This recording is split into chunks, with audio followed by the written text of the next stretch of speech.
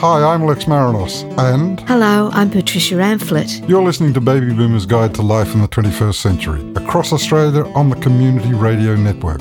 Each week we chat with leading health, lifestyle, finance and fitness experts about how to get the most out of life as we age. Plus we talk with well-known and not so well-known Australians of all generations about the issues that affect them. So tune in and get connected. Stay connected. Now this will be a good show today. Lex Marinos and I'm Patricia Amphlett. We've got some terrific guests and lovely topics. We're countering ageism with Joel Pringle. Now that's a huge topic these days. We've heard of sexism, all kinds of things, but ageism affects all of us. Oh, yes, it does. And Nostalgia Town, Patricia, who's taking us there? Good mate of mine, John Williamson. Old Man Emu. That's right. True Blue. Oh, fabulous. Fantastic. Looking forward to that. I don't know about buying shares, so Rachel Waterhouse. She'll tell you all about it. And stepping out, we're going the other side of the continent to Perth with Lowell Winchcombe and Capital Radio in Perth. Another good week. On Baby Boomers Guide to Life in the 21st Century. We are speaking with an old friend, and I don't mean that he's old in numbers of years, but he's a fabulous friend of Baby Boomers Guide, and he has been for lots and lots of years, and so is Every Age Counts, who are the people that Joel Pringle is going to talk about. He's an advocacy campaigner, and he's going to tell us about a recent report from the Australian Human Rights Commission, which found that 90% of us agree that ageism exists and 83% agree that it is a problem, not just in the older age groups, but in every age group. And I'm sure that Joel will tell us how we could do wonders in this area and improve things if only we had more intergenerational conversations. One of its frontline workers has been and is Joel Pringle, a specialist in community development, social and consumer policy. He's been working as an anti-ageism advocacy campaigner with Every Age Counts for the last 5 years. G'day, Joel. How are you? Very good, Patty. I remember Joel as a musician, though. Well, this is very sad, you know. I think he should be also called a musician, even though he says he's hung up his sticks and his brushes. But Joel, in just an earlier generation, he graduated from the Conservatorium of Music, which is really not easy to do. So he's the real deal. Yep. And he's a percussionist of note. A percussionist, so he's not even a real musician. Oi! Hey, steady on. Hey, this is a fight now. Oh, boy. Joel, how did you go from being a fabulous musician to being a fabulous ageism advocate? Thank you, Patty and Lex. That's a very kind introduction of you. Yes, probably not a very well-trodden path, is it, I guess? I studied as a musician and played for a long time. It's been a little while, I admit. But I studied teaching as well. I knew it wasn't kind of what I was doing. But what do you do? What do you do then? Because it's a great degree and a fantastic, wonderful place to study, the Conservatorium. So I went into becoming a youth worker. That was my step out into the community work and working in various communities, including a number of public housing estates across Sydney. And in that work, I worked with a great array and diversity of people in those communities, but including a lot of older people. A lot of older people who had not been on or had not been given the best run or support, and were now, a really key, strong part of those communities and recognised within it, but not necessarily given the support that they needed to live a really wonderful, best life in terms of incomes and housing security and so on. Okay. So Joel, let's get down to brass tacks. What is ageism? Has it always existed? Is it worse now than it ever was? Is it worse because we live longer? What is it? The way we understand ageism, and you have to have a definition that you're working from, but ageism against older people, because ageism is experienced across age groups. We work at the Every Age Counts campaign on ageism experienced by older people, But ageism against old people is the stereotyping, discrimination, and mistreatment of people based solely on age. Now, arguably, it's been around for a long time. It's always been there, but it's only quite new that we're aware of it.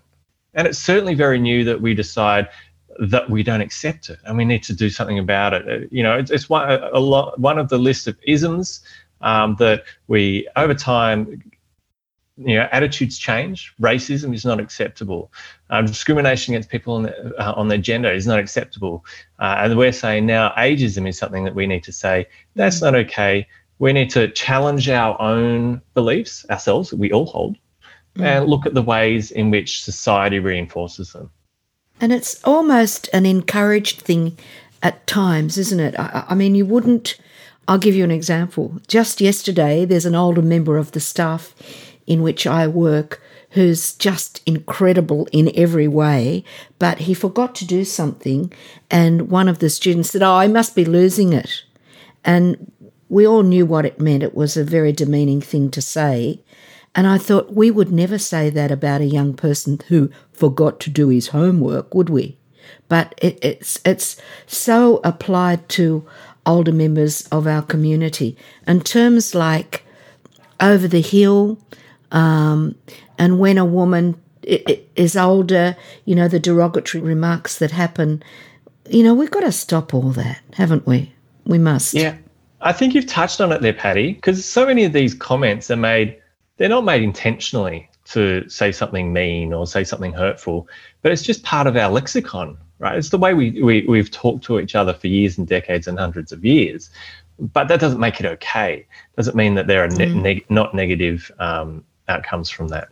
Does it operate, Joel? Is it like racism insofar as casual ageism, or is rife? And but it's just as harmful, as whether it's intentional or not. And this idea that just a joke, I was just making a joke about it. Of course, I don't feel like that, but it's just as hurtful. That's all right. That's right, and partly because we all, no matter how old we are, we've internalized these attitudes ourselves, and so as we start to get older and feel older ourselves, we start to feel that about ourselves. So then you have somebody who a friend, a colleague, a family member who reinforces those negative attitudes that you might be starting to feel about yourself. And then you start to limit your own opportunities. You might start to say to yourself, I'm too old for that. I don't deserve that.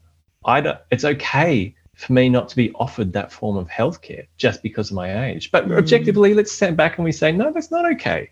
That's not really it. Yes, I think some people do put it on themselves just like that.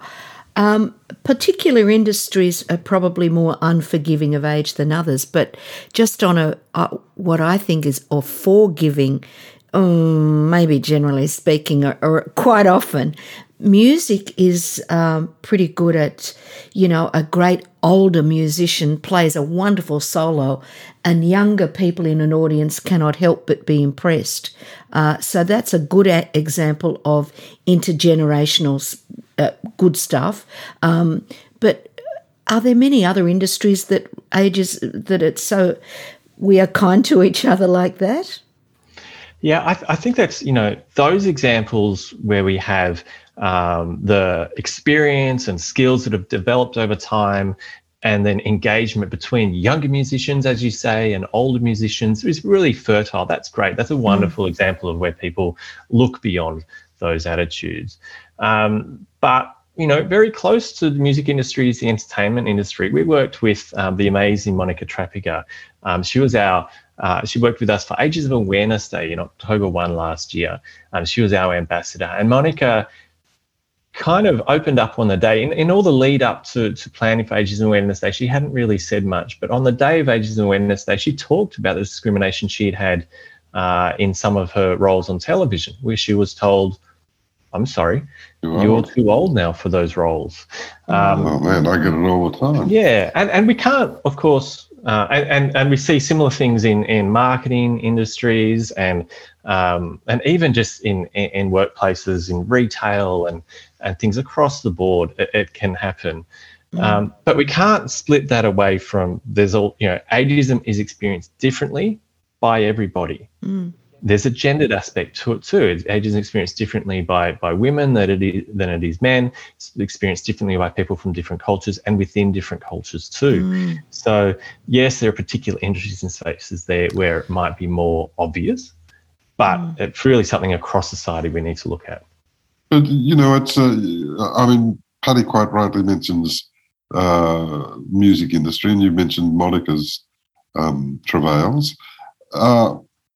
But I suppose what I'm working towards is there any point where it is acceptable? Because kind of in the acting business, it's very prescriptive about what they're looking for. You go, it's quite ageist, and deliberately so, because they're looking for a character between the ages of, they'll give a character description for a casting call, and they'll say from 40 to 50, or from 17 to 20.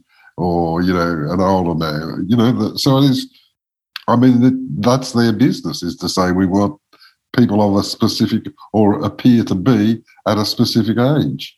Lex, are you suggesting, like I would, that producers, directors need to be absolutely more reflective of what society really is, not just a bunch of... Well, I just think it operates, Paddy, it's just a given. It's one of the reasons you don't get a role, for whatever reason, is because you're too old or you're too young. Right. And that's an easy way to shuffle people off. Yeah, it's and maybe it's they're awful. being kind and saying, no, your audition stank, you're crap. So we'll ease you down gently by saying, well, we were looking for someone younger. Oh, wow. I don't know. Joel, what any comments? No, I think you're right. And part of the challenge is that not everything that looks or feels like ageism may necessarily be discrimination. So we go back to what is ageism. It's going into the examples that you give, there are specific jobs and roles that need specific skill sets. And if somebody needs to meet those skill sets, that's quite legitimate. It's not necessarily just an age-based thing. But if somebody makes an assumption about your ability to fulfill that role based on your age, without really looking at your audition or your skills or your career up to that point, that's ageism. If somebody makes an assumption, for example, if there is a market for a television program and programs that do include older representation of older people in them, but that market isn't being met because of assumptions of producers. Sorry, our audience only wants younger because younger is sexy and younger is connects. Sure. Well, that's ageism.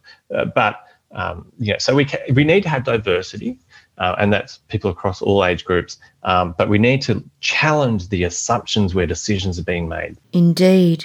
Do we have ageism concerns in health and control over life decisions, and do you think?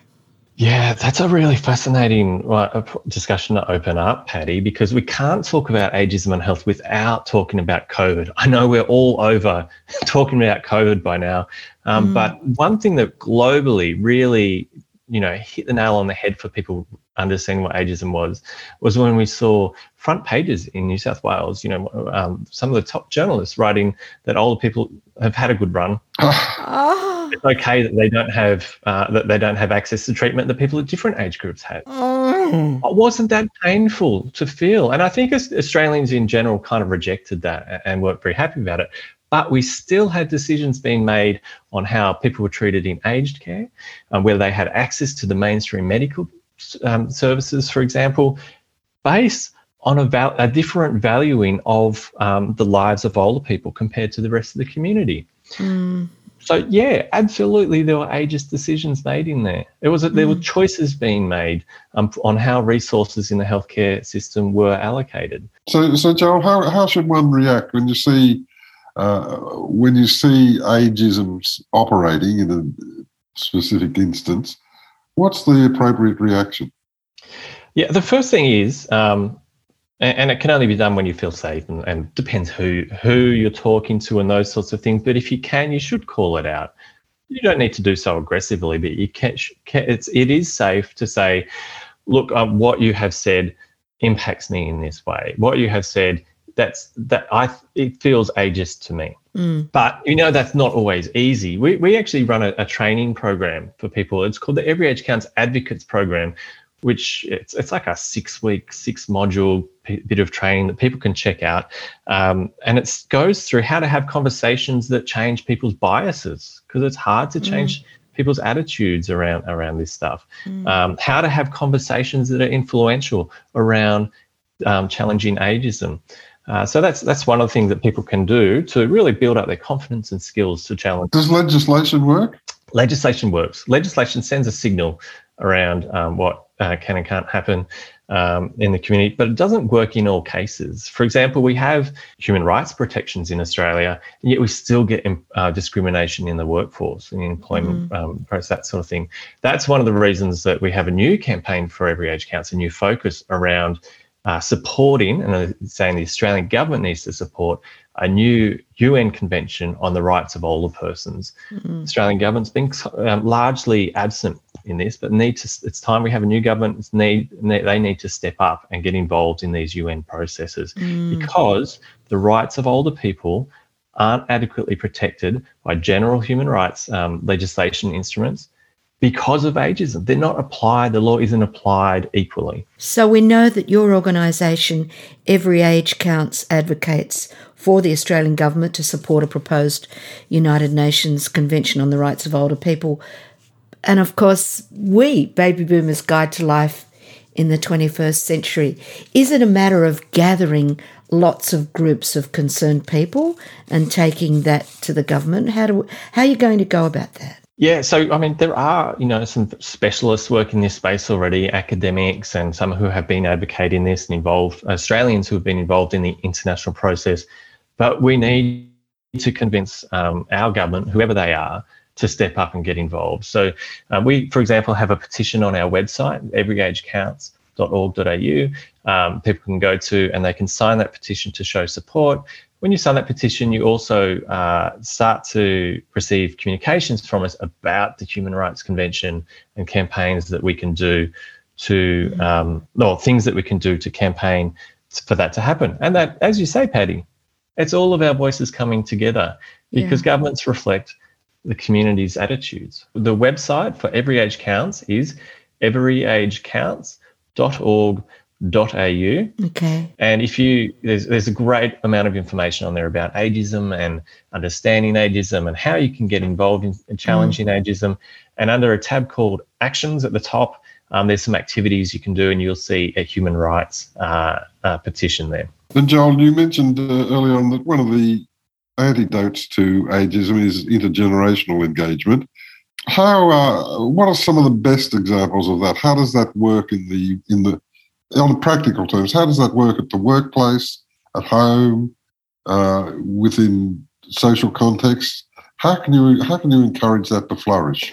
That was one of the fascinating findings from the research that we did to start this campaign, was that the amount of interaction we have between older people and younger people in our family lives, in our friendships, in our workplaces, is one of the indicators of whether we're likely to hold ageist views or more. More interaction, less ageist we are. So partly it's to say that, how do we do that in the workplace? Well, we make sure that we have intergenerational workforces. We have older workers working with younger workers. So we don't discriminate. To achieve that, then we stop discriminating against older workers. And then before we have an intergenerational workplace. And socially, similar sorts of things. We have spaces where older people and younger people can interact and do so both casually, but also can get together for more formal activities together as well. It's so obvious, isn't it? I mean, a healthy workplace with older people, younger people, people in the middle, it's too obvious, and yet people don't often do that. Is there a final message you'd like to give to our listeners who are definitely baby boomers and they're terrific baby boomers? Yeah, really a wonderful audience you have. I just want to say too, before we wrap up, that we love your program. Oh, well, we love your program as well. And we'll definitely, be supporting, sharing this amongst our audience as well. But, what I want to say is ageism isn't something we have to accept, but it's not going to end unless we do something about it. So I just encourage those who are interested to check out some more information on the Every Age Counts website. And if it interests you, if it suits the sorts of things you want to do, come and get involved. There's plenty of opportunities to do that. And as Lex said previously, having conversations with the people around you about ageism and trying to overcome it, that's the best thing we can do, because the government won't change until society changes its attitudes around getting older and being older and older people. Well, Lex and I figure that there's probably a drum kit in the background there, and we better let you go, Joel. And time for a drum roll and a cymbal crash. Yeah, boom, boom. Look, Joel Pringle. Joel, thanks. Every Age Counts. Terrific friends of Baby Boomers Guide, and we hope you will continue to be so. Thank you for all that lovely information. Thanks, Joel. Thanks, Every Age Counts. See ya. And now it's time to have a cuppa in Jeff's Cafe, where people of different ages talk about the theme and interview of the day. And welcome again to Jeff's Cafe, where we are going to talk about the interview that we've just heard on ageism and intergenerational conversation with Joel Pringle from the Every Age Counts organisation, wonderful organisation, great friend of this show. And today our guests are brought to you by the letter L. We have Lucille from Summerhill, who is aged somewhere between 62 and 100,000. Lockie from Ryde, who formerly the station manager at community radio station 2RRR and a great friend of the show. And Lockie is joining us today. Lockie is aged somewhere between 18 and 39. And Laurellen from Echuca, also through EMFM Echuca. Laurellen is aged somewhere between 40 and 61. Thank you very much for joining us today. Now, we've just been listening to Joel speak about ageism and intergenerational conversation, but Lockie, surely what's the point of talking to an older person when they're so boring and vacuous? A good question, Jeff. It's a good question.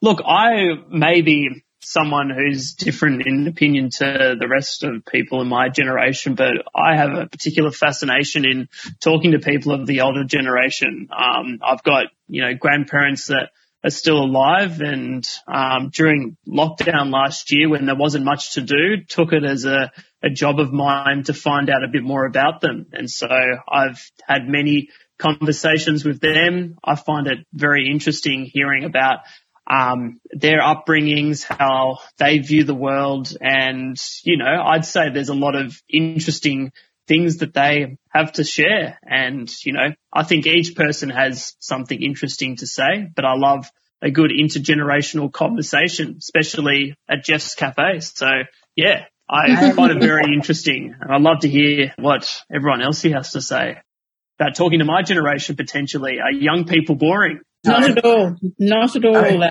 Lachlan. Not at all. I'm very lucky to have 4 grandchildren who, unfortunately, none of them are in Sydney. 3, one in Germany, one in Canada, one in New Zealand, and one in Wagga. But I also had the privilege of working with young people, so I sort of managed to escape that ageism really in my life. Having worked in aged care, so most of the staff were younger. Because I worked until I was 77, most people didn't realise I was that age. So therefore I had the reverse really. When people find out my age, they say, "Oh my goodness, I didn't know you were that old," because I was doing things that's different to what most older people do. So, or that stereotype of the older person that's a bit doddery and silly and forgetful. And So I've managed to escape that. But I've experienced ageism many times.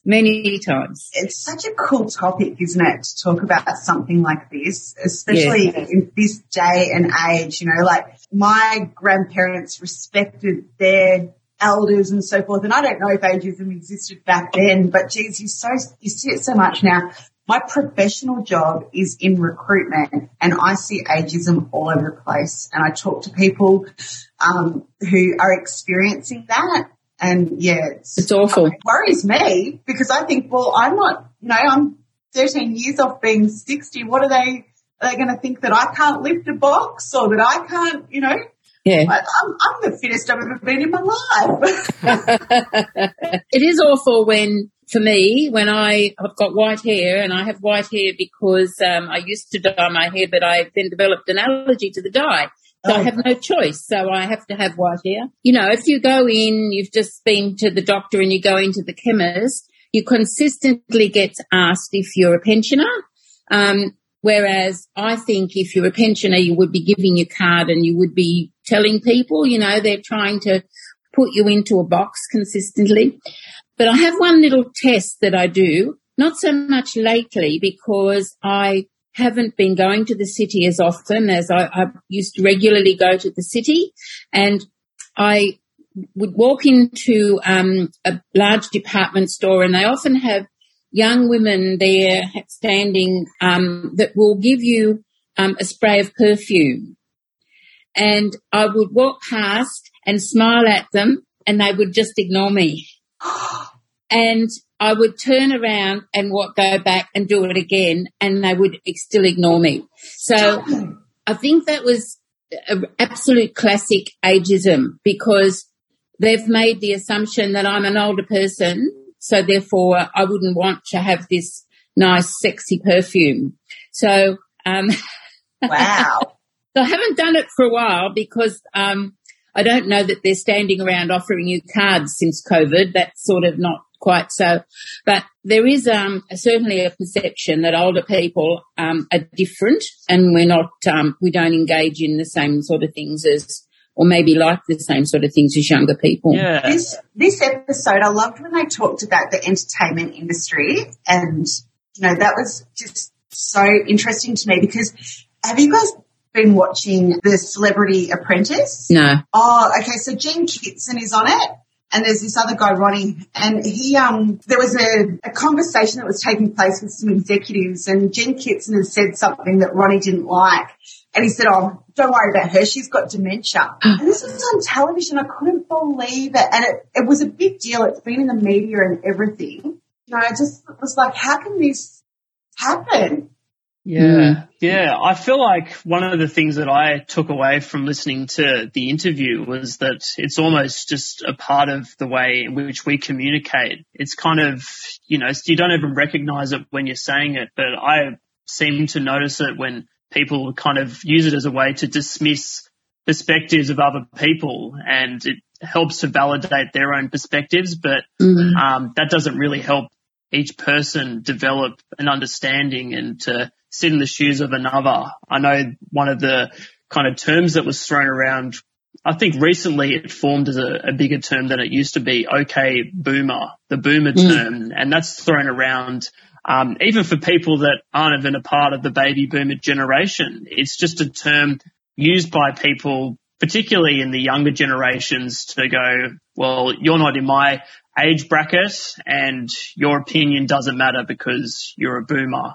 And that's not helpful. And that is, a form of ageism, and it doesn't really help people who are of an older age want to have that conversation with younger people, because they're kind of putting their hand up and saying, we don't want to hear it. And that's never useful. I think that's their rite of passage, to be able to say they're a baby boomer. That's, that is the generation that they're from, and they should wear that with a badge of honour. It's true. It's true. Yeah. I mean, it's a generation that has, been through a lot and has seen a lot. Each generation has traits to it that make it different from another, and to dismiss a generation based on age is not appropriate, and it's not useful in any way, because... What do you reckon is the thing to overcome it? Have you seen that, and bringing it back to entertainment, because this whole episode made me think so much about what I see on TV and what I hear in the media, and the media has so much about the way we think, but that old people's home for 4-year-olds. Oh, yes, yeah. And they had the That's lovely. kindergarten taking place. Wasn't that an incredible program? Yes. And it made me think that, like, it's almost like we need to have that kind of intervention really early in people's lives to build up that appreciation. And especially, I mean, some children don't have grandparents or older people around them. No. And sometimes the grandparents these days are a lot older. I was very lucky. I was a grandmother at 49. So I've had my grandchildren are now into their 20s. So I think I've had the absolute privilege of being part of their lives, because living very close and being able to engage with them to the point that my granddaughters particularly have been travel buddies with me. You know, they've and they're the best travel buddies you can ever have, you know, because they can do everything and they do it for you. I'll do that, Grandma. I'll do that, Grandma. So, I mean, that started with family holidays that we had every year. So I think my grandchildren and I have had this amazing relationship that's continuing now, even that they're overseas. They still phone me, and when they phone, they'll be on the messenger for like 45 minutes or an hour, and I'm running out of things to talk about, because when you don't see them, you're not quite as engaged in their lives. But I think it's lovely that they still do it. But I suppose a lot of this comes from how we're raised and how our lives pan out. And I think there's many ways that I feel I've been very privileged and very, very lucky. I mean, because more in the old family setup where you have grandparents nearby and the next generation. So my grandkids grew up thinking grandmothers and grandfathers could do anything. So, interesting. You know, our brains are wired to always be telling us stories. So, even when you don't know that you're doing it, you're telling yourself a story all of the time. And so it's like, how do you change that narrative? Like, how do you, get a whole community, a whole world to program the way they're thinking about things to eliminate that discrimination? Yes. Yeah. Well, I think that what we're trying to do with this show is to use the very powerful tool of intergenerational conversation to combat ageism. The more that we have, the less ageist we are. The evidence is very, very clear. So thank you all very much. Lucille from Summerhill, Lockie from Ryde, and thank you very much for joining us, Laurellen from Echuca. Thank you very much, the three of you, for joining us today on Jeff's Cafe, and let's get together again, all of us, across the generations. Maybe see you next time. Bye. Thanks for having us. Bye. Thank you, Jeff. And now it's time for Nostalgia Town, where we speak with well-known older Australians about the journey they took that makes them the person they are today.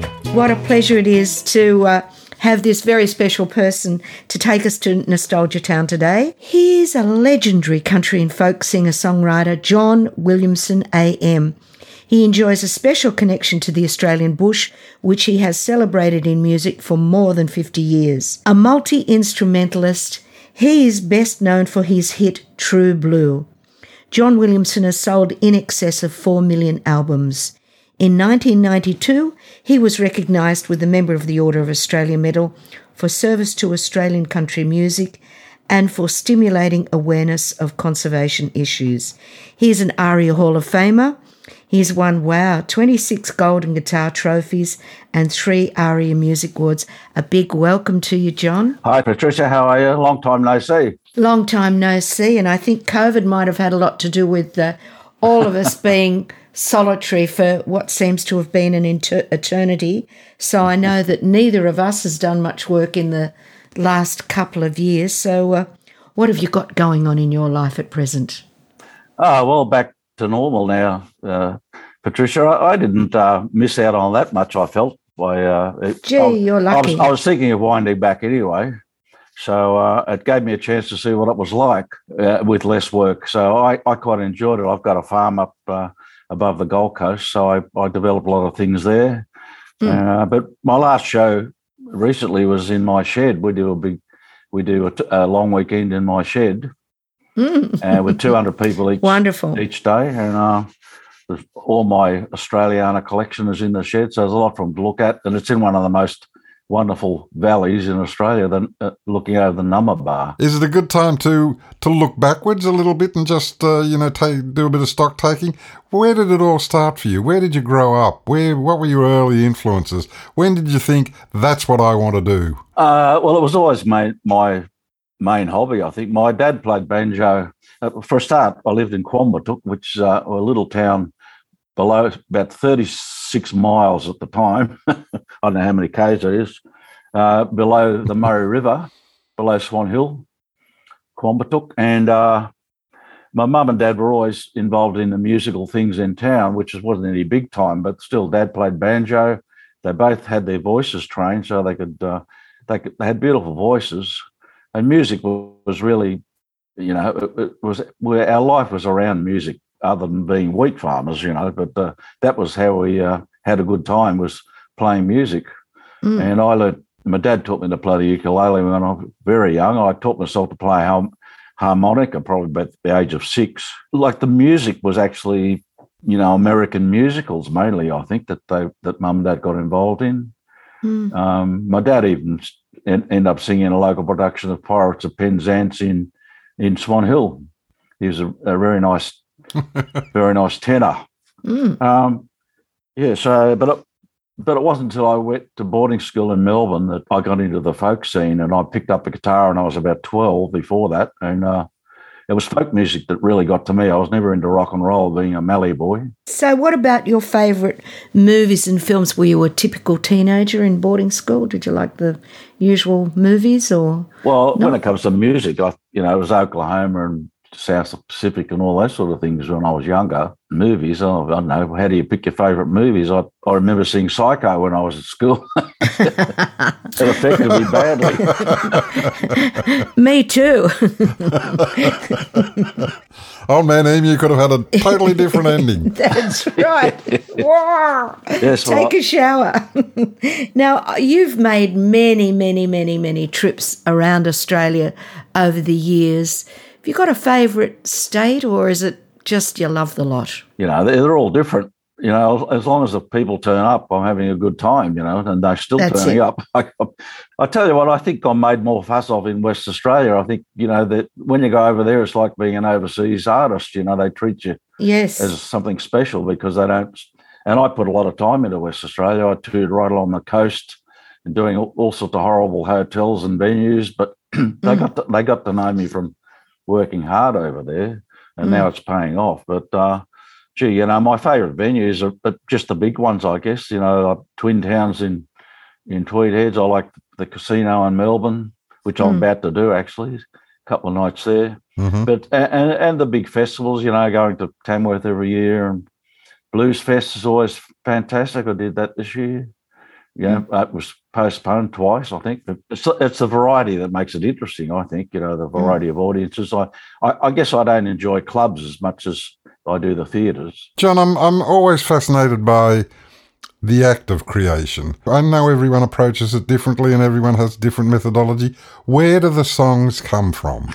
Do you think, so True Blue, where does that come from? Do you hear a melody and start to put words to it? Do you find words and think that'd make a phrase and think I can build a song around that?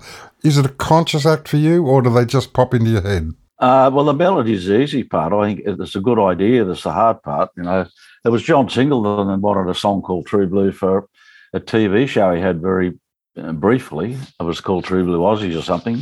That's when he wanted to use it for the Bio-Australian campaign. But True Blue, I just sat in the backyard in the suburbs of Sydney and sat down in the backyard around a table and asked myself, what is True Blue? So if you listen to the words, it's really asking the question. What is it? Is it me and you? Is it Mum and Dad? Is it a cockatoo? Because I'm obviously into the bush. What is it that's Australian? And that's how the song came about, just asking the question. Is that the case for most of the songs you write? Is that the way you write them? Yeah. Or do others just take over and just come out fully formed? Well, it's a good idea that comes out. I stood out in the veranda up at Springbrook, which is where I'm talking about, up above the Gold Coast, and I sat out, and it had been raining about 3 inches of I had an enamel cup sitting on the veranda. It was filling up every day. That's inches every day, 3 or 4 inches every day. And I just said, when's I can't believe it's raining again. I just said to myself, and I thought that could be a title. And I wrote, that's the latest song I've actually released.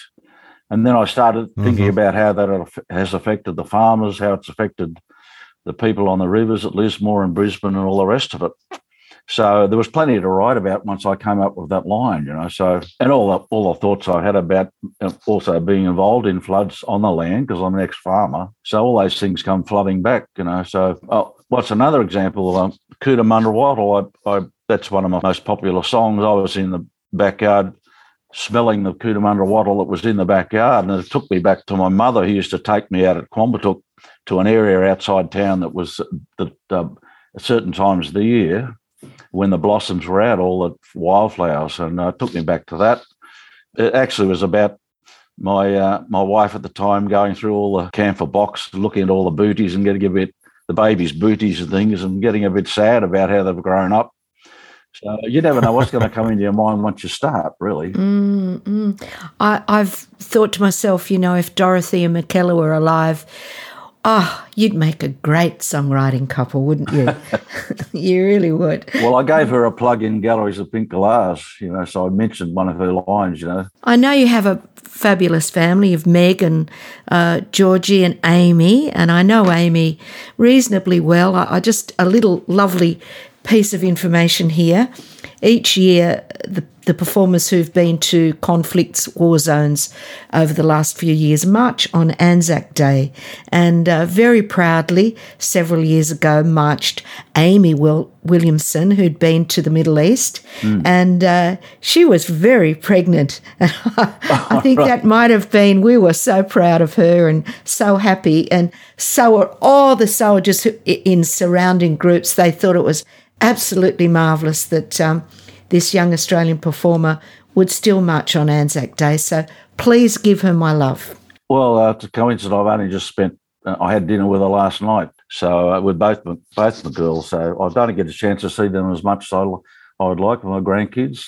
Yeah. But Amy's gone through a tough time in this business because once it's still early days for her in a lot of ways. And once she's established, like you and me, it's not so hard to get the work, I guess, but a bit tough when you're not up the top yet, Yeah, tough times for many people at the moment with venues closing down during COVID and not reopening. But we just hope that we're all around, or in particular the younger performers, that they'll be around in time to get all that great work that we've had over the years. Yes, I think we've been through a lucky period, with the club scene getting stronger. I mean, I shouldn't knock the clubs because that's where I built my career, really. That's where all the work was, and now the theatres have popped up all along the coast, especially, and so many towns have got good theatres now. You don't need the clubs, but really, without the clubs, I probably would have gone back to farming. That's an interesting point, John. So apart from venues and different venues developing, what are the changes you've seen during your career? What are the significant changes that have happened within the music industry that you can look back on? Well, Lex, I think probably, and I'd like to think I've been part of it. I think our music industry is more Australian, and it is getting more Australian as time goes on. You get rappers using Aussie accents now, And I know, yeah, absolutely. And I have some young fellows they say the way I done my stuff has influenced them, and that makes me feel very proud. So because when Patricia and I were going through the industry, like go back to the early days of Countdown, I don't know, Patricia might have even done it, mimed overseas artists, mimed them, or let alone do covers, they mimed them. Wow. We didn't have the confidence way back then, but gosh, we certainly gained some healthy confidence and forged and formed our own careers despite the Americans, really. Well, now we've got an Australian style of rock and roll, really, AC/DC and all the rest of it, Midnight Oil. But that just didn't exist in the early days. And, and of course, a lot of the country singers used to have the American accent. That's changed a lot, Isn't it great? Yeah. Isn't that great when you hear our country singers sing just how they talk, and instead of ask, it's ask, and it's all terrific. It's sing wonderful. about honky tonk. But certainly one of the things I love about your music, John, is that suddenly we're talking about places that I can relate to. Cootamundra, the Mallee. Instead of Tennessee and Memphis and Nashville, New Grand Ole Opry, as though we're meant to be relating to these things, and it's the idiomatic Australianness. And we got just as much to write about as they have, Absolutely, absolutely. Every part of Australia is different, and the people that come out of those different areas are different too. You can almost pick a South Aussie, especially say compared to North Queensland and a South Aussie. But I feel very lucky that the period I've been writing over the 52 years, I've been able to write about towns that have never been in a song before. So it was all new ground, and I was able to be in there first, if you like. Like Raining on the Rock, for instance. No, I'd really written a song with Uluru in it, almost. I just want to give the gig you do at your place up on the Gold Coast a plug. And how often do you open your shed for people to come in and hear you sing and look at all your memorabilia? Is that an annual event, or how often does that happen? Most of them, they keep coming back. That's good. It's only 200 each day, so I only do it one weekend a year. Wow. And because it's only 200 at a time, it's very personal, and the really hardcore fans turn up. They come from West Australia, everywhere, even from overseas. So, that's beautiful stuff. And I have about 20 mates that just come along and help because they love being there anyway. I think if we put John Williamson into our Google, we'll find out where you are, won't we? We'll no find problems. out. Yeah. But what a lovely way, that once a year thing. I mean, you can watch each other grow up or grow old, however you want to call it. It's lovely, really lovely stuff. It'll be my last gig. When I do my last gig, it'll be in that shed for sure, because it's where I want to be. Well, hopefully that's a way off. Yeah, John. When you reflect, who are the artists who have influenced you? What's the song that you thought, Jesus, that's a good song. I wish I'd written it. Yeah. Do you ever have those kind of moments when you look back and think he's a great artist or she's a great artist, and I've learned a lot from them, unconsciously or otherwise? Well, initially, what really got me going was Joan Baez and Pete Seeger and Bob Dylan, all that period. And Bob Dylan particularly has a wonderful way with lyric that taught me a lot, I think. As far as song goes, well, Stan Costa, who wrote 77 songs for Slim, listening to his stuff was so parochial, and so, songs like Fire of Gidgee Coles, Three Rivers Hotel, Short of a Quid, that's a beauty, and they're all so Aussie, He and I got on really well because he could see I was carrying the flag on with him, or the flame on, if you like, from him. I could see the success of Slim and Buddy and the people like that.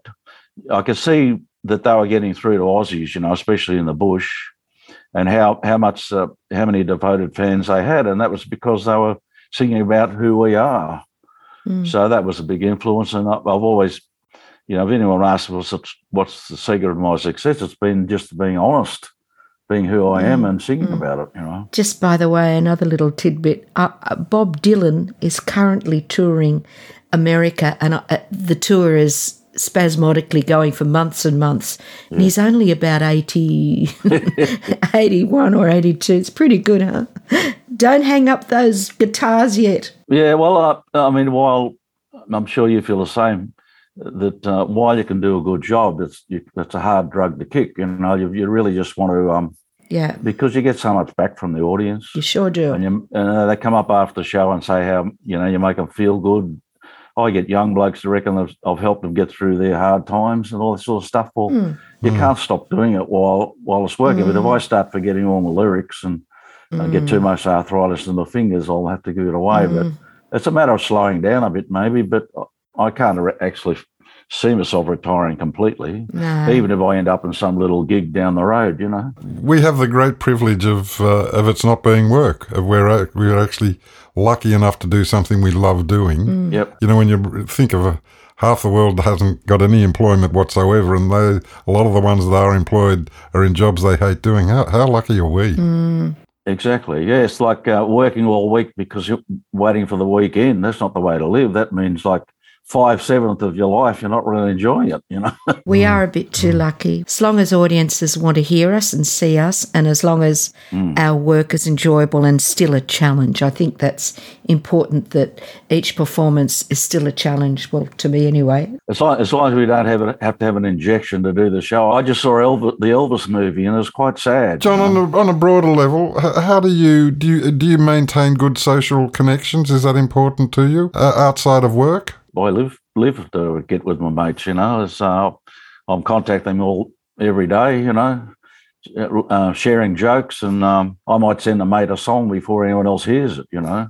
I mean, John Laws is a good example. He'll get the song first every time because we've been good mates for so long. He plays it without even listening, you know.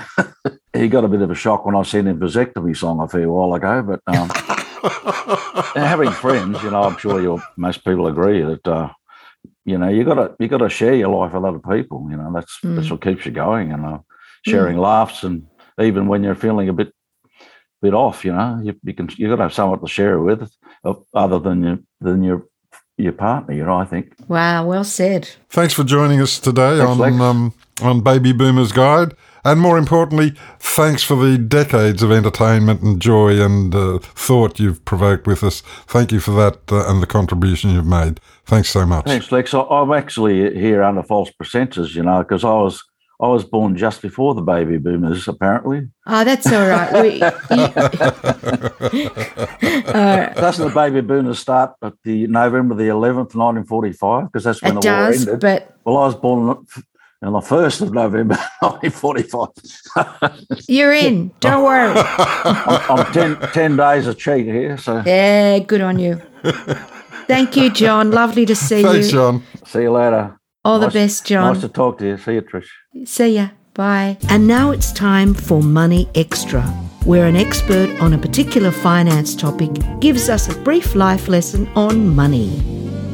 Hi, I'm Rachel Waterhouse from the Australian Shareholders Association, and it's a great pleasure to be talking today in the Money Extra segment of the Baby Boomers Guide podcast. I would like to talk to you today about how to buy shares. You can select a stockbroker or an online trading platform to buy and sell shares. A stockbroker comes at a higher cost and can provide you with advice, and an online trading platform allows you to directly buy and sell shares at a lower cost.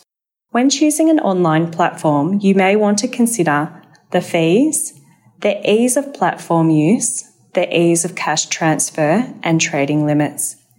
Your time is better spent on researching and selecting a good company to invest in for the long term than saving a few dollars on your brokerage. Past performance is not a guide for future performance. Look for companies likely to do well over the long term, and historically shares have increased in value over time. Some things that I look for when deciding to invest in a company: a history of consistent earnings growth and improving returns, a strategy that will deliver continued growth, a skilled and experienced board and management team, and good cash flow generation. I personally look for great performing companies, followed by dividends that can be reinvested to build my portfolio over the long term. First-time investors need to be prepared that they are taking a risk with shares and realise that share prices can go up and they can fall. Historically, share prices have grown on average by 9% per annum over the past 10 years. This has been higher than keeping your cash in the bank. Many investors diversify their share portfolio through a selection of Australian and international shares across different sectors.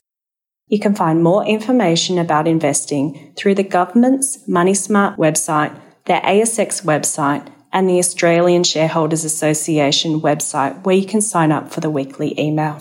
And now it's time for Steppin' Out, where we speak with older people from around Australia, showcasing their communities and community radio stations, and telling us why you might want to visit sometime. Today we're stepping out all the way across the Nullarbor to meet Lowell Winchcombe.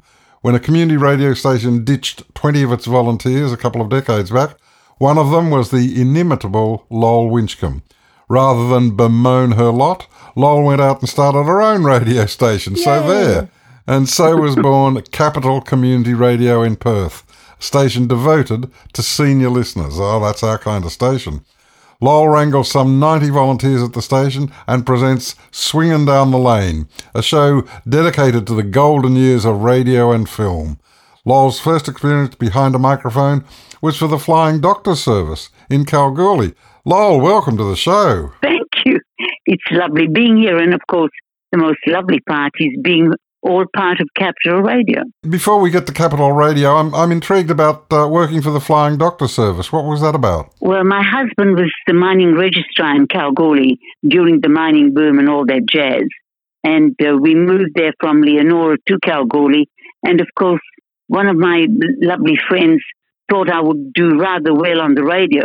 And he said, come and work for the Flying Doctor service. So I went up, had an interview, and the next day I was on air. Doing what? Well, it was talking to all the outback, giving them their weather every day, taking medical calls, and then locking in my doctor on the radio to talk to them. Wow. And that was rather exciting.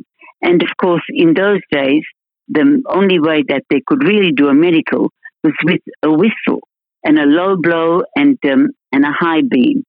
And of course, by doing that, then at night time, they'd get through to the police station who would ring me up.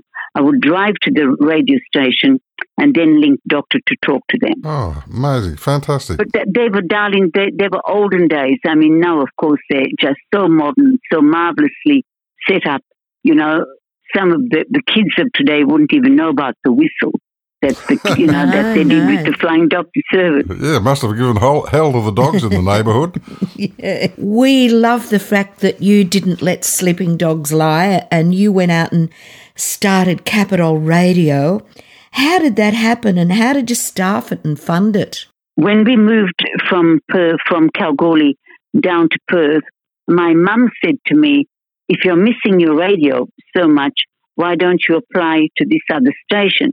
Which I did, and I was there for 8 years with my lovely girlfriend Jeanette.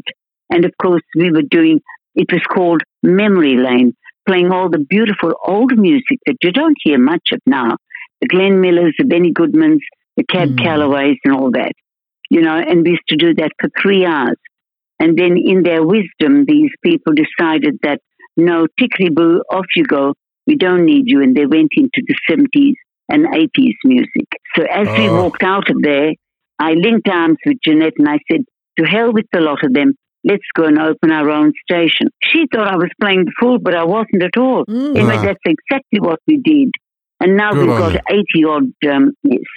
So we're Tickle Pink and got some beautiful volunteers working for us. What an adventure. Wow. You certainly taught those bloody young people a lesson. Yeah. Well, I think, kiddo, I think we certainly did. And we're still playing all that beautiful old music, you know, no problem at all. What's the reach of your radio station, your signal? Who do you get to in Perth? Well, at the moment, we're right in the middle of doing a survey. They tell us the last one we had about 200,000 listeners per month, but we don't really know. You know, well, we go out of Perth, down to Mandurah and to Bunbury. That's, way down there. Yeah. So we're certainly going out. And, of course, we're on digital. We're going around the world. I've got some lovely listeners from Montreal and Kansas and Singapore who keep in touch with us all the time. They send emails and sometimes even ring. And, of course, we've got people ringing from England too, which is rather gorgeous. And you're still playing that wonderful swinging music from those beautiful eras. We are, yes. Keep it alive, and it's amazing when younger people are introduced to that music, those people who haven't heard it before, they fall in love with it too. Absolutely. Well, look at Rod Stewart, look at Williams, all of them, they're singing our damn music. That I know, Michael Bublé, you know. Even Bob Dylan did an album of old Frank Sinatra songs. Yeah. So there. Yes, yeah, absolutely. Look, no problem at all. So we're Tickle Pink, that we're flying the flag, and by George, we're doing it well too. What's the seniors community like in your area? Are they as alive as you are? Well, by God, I hope so. Yes, but we've got a lot of younger listeners too. Oh, that's great. The music's going out to all our young ones too. You know, which is all lovely. That's the main thing. But you're very switched on. Well, you sort of have to be, don't you, to help run a radio station. If we came and visited you and your area, quite apart from listening to your wonderful program, your wonderful radio, what could we do? Where would we go that you would recommend? We are right in the middle of Wireless Hill Park, and it's a beauty. It's about 40 hectares park, and we're right in the middle. And during the war, the First World War and the Second World War, it was a wireless station, and it's all heritage listed, of course, and owned and operated by the Australasian Wireless Company on behalf of the PMG department, apparently. And of course, it was a service to all the shipping, and quite often they used to do medicals too and relay to the ships and things like that if anyone was, ill. So it was, and we've got lots of wildflowers. Hey, visit in September. All our wildflowers are out. They're rather gorgeous beautiful. too. Yes. Do you broadcast 24 hours a day? Yes, we certainly do. We go from 6 in the morning, starting with our breakfast boys and our producers. And then we go to 11 o'clock at night. And then, of course, we go on a computer, who we lovingly call Conrad. And Conrad plays till 6 o'clock the next morning. Fantastic. I hope you can fit us into your schedule. Absolutely, we will. Happily. No problem at all. Good on you. That's good to know, because you sound just the sort of person that baby boomers would love to hear. And I know that I think they'd like to hear us too on your station. That would be good. How many hours do you do straight? You do so many hours. How many do you do straight? I do 3 hours straight of a Monday morning from 9 to 12. But I also look after the rosters. I'm volunteer coordinator. So if anyone's sick, well, I get the first phone call. And then I sort of run around trying to find the right voice, the right person to take that job. But everybody's got a job, and God bless all the volunteers. Of course, nobody gets paid. They're all volunteers, which is absolutely lovely, really. So that's something we're very proud of, that, we don't have to pay anyone at all. And of course, we're lucky having fabulous technicians. I mean, they certainly keep us going. Essential, absolutely essential. So, Lowell, what's the format? Is it all old-time music, or is there a bit of a mix? Do you have talk shows? What else do you have? We start with breakfast, then we've got Swinging Down the Lane, Afternoon Gold, all the hits of the 50s and 60s, and then you've got cruising. Cruising and breakfast sort of go hand in hand because that's your body music. And then we've got specialties, 6 to 8 of night. We've got cocktails. We've got a country program. And, of course, we have 2 fabulous programs of a Tuesday and a Thursday where we have classics. So it's a completely classical program. And do you play musicals? Do you do the old-time musicals? The Rodgers and Hammerstein, the Jerome Kern? Yes, we play all the... Absolutely. Fantastic. And we play all the musicals, you see. So, of course, it's all their music coming into it. But, I mean, you show me a song that didn't come in some movie, That's right. Patty, you'd know with all your musical background. For sure. I do. Come and visit. We'd love to have you visit us. We will. Okay. It's a date. We have a terrific mantra, terrific saying with our program, and it sounds like you're well and truly there. It's get connected and stay connected. And it's fantastic that you're there and you've introduced so many volunteers to that way of life, and they sounds like they're thrilled to be working with you. Well, I'm rather one of the quiet ones. I've got some really noisy ones, which is called, as I've always said, old age is, and that people say, how old are you? And I said, darling, that's my own business. Nothing to do with you. And it's only a numbers thing anyway. It is a number. I had an auntie that forever in her life said she was, when asked that question, she'd say, I'm 29 and some months. And I thought that was a good answer. Yes, absolutely. Well, I was 40 for many years until my gorgeous eldest son turned 40. And then he said, Mum, it's getting embarrassing. You better go up a bit. Well, Lowell, you may be surprised to know that a couple of years ago, I turned 30 for the 40th time. I love it. Have I told you the ages of our gorgeous volunteers? No, what are their ages? From the 30s, and I've got a fabulous gentleman of 90 doing our jazz program. Oh, wow, that would be great. Absolutely, yes. Absolutely fabulous. 90 years young. You know, getting old's not for us. No, not at all. The ground, no. that's for sure. Yep. Anyway, Lol, thanks for joining us. It's wonderful to chat to you, and I'll be tuning into Capital Radio. Sounds exactly like our kind of station. Thank you for calling. Thank you, Myself. Bye-bye. All the best. Bye-bye, darling. See you soon. Bye. Well, Patricia, that's the end. We've gone through another hour of top-class entertainment. But I love it, don't you? Don't you love who we present? And, yes, absolutely. And the subjects. We're very fortunate. No. What's on next week? Well, Understanding Residential Aged Care with Craig Gear. And this has been a request for so many people. We speak about aged care a lot, but Craig Gear is very much the maestro of it, so he'll take us through. And in Nostalgia Town, who's taking us there, Patricia? Oh, a wonderful senior person, inimitable, delightful. I'm trying to think of all the words. Many people love her. I do. Val Fell. Oh, yes, fantastic. Yeah. And Tracy West will talk to us about elder financial abuse, a serious topic. That's not a nice topic, but it's a good one to discuss. Yes, indeed. And then we'll step out into regional Victoria with Gary Havrelay. 3BBR. Good on you, Gaz. All that's coming up next week. See ya. Baby Boomers Guide to Life is produced on the Gadigal and Wongal lands of the Eora Nation in association with the Older Women's Network. Baby Boomers Guide is funded by the Extra Foundation, which works to ensure that more Australians are confident making money decisions today and into the future. You can find out more by going to extra.org.au. That's ECSTRA.org.au. And don't forget, if you've missed any episodes, catch up on your favourite podcast app and online at babyboomersguide.com.au. Plus, you can join the conversation and have your say on our Baby Boomers Guide to Life Facebook page.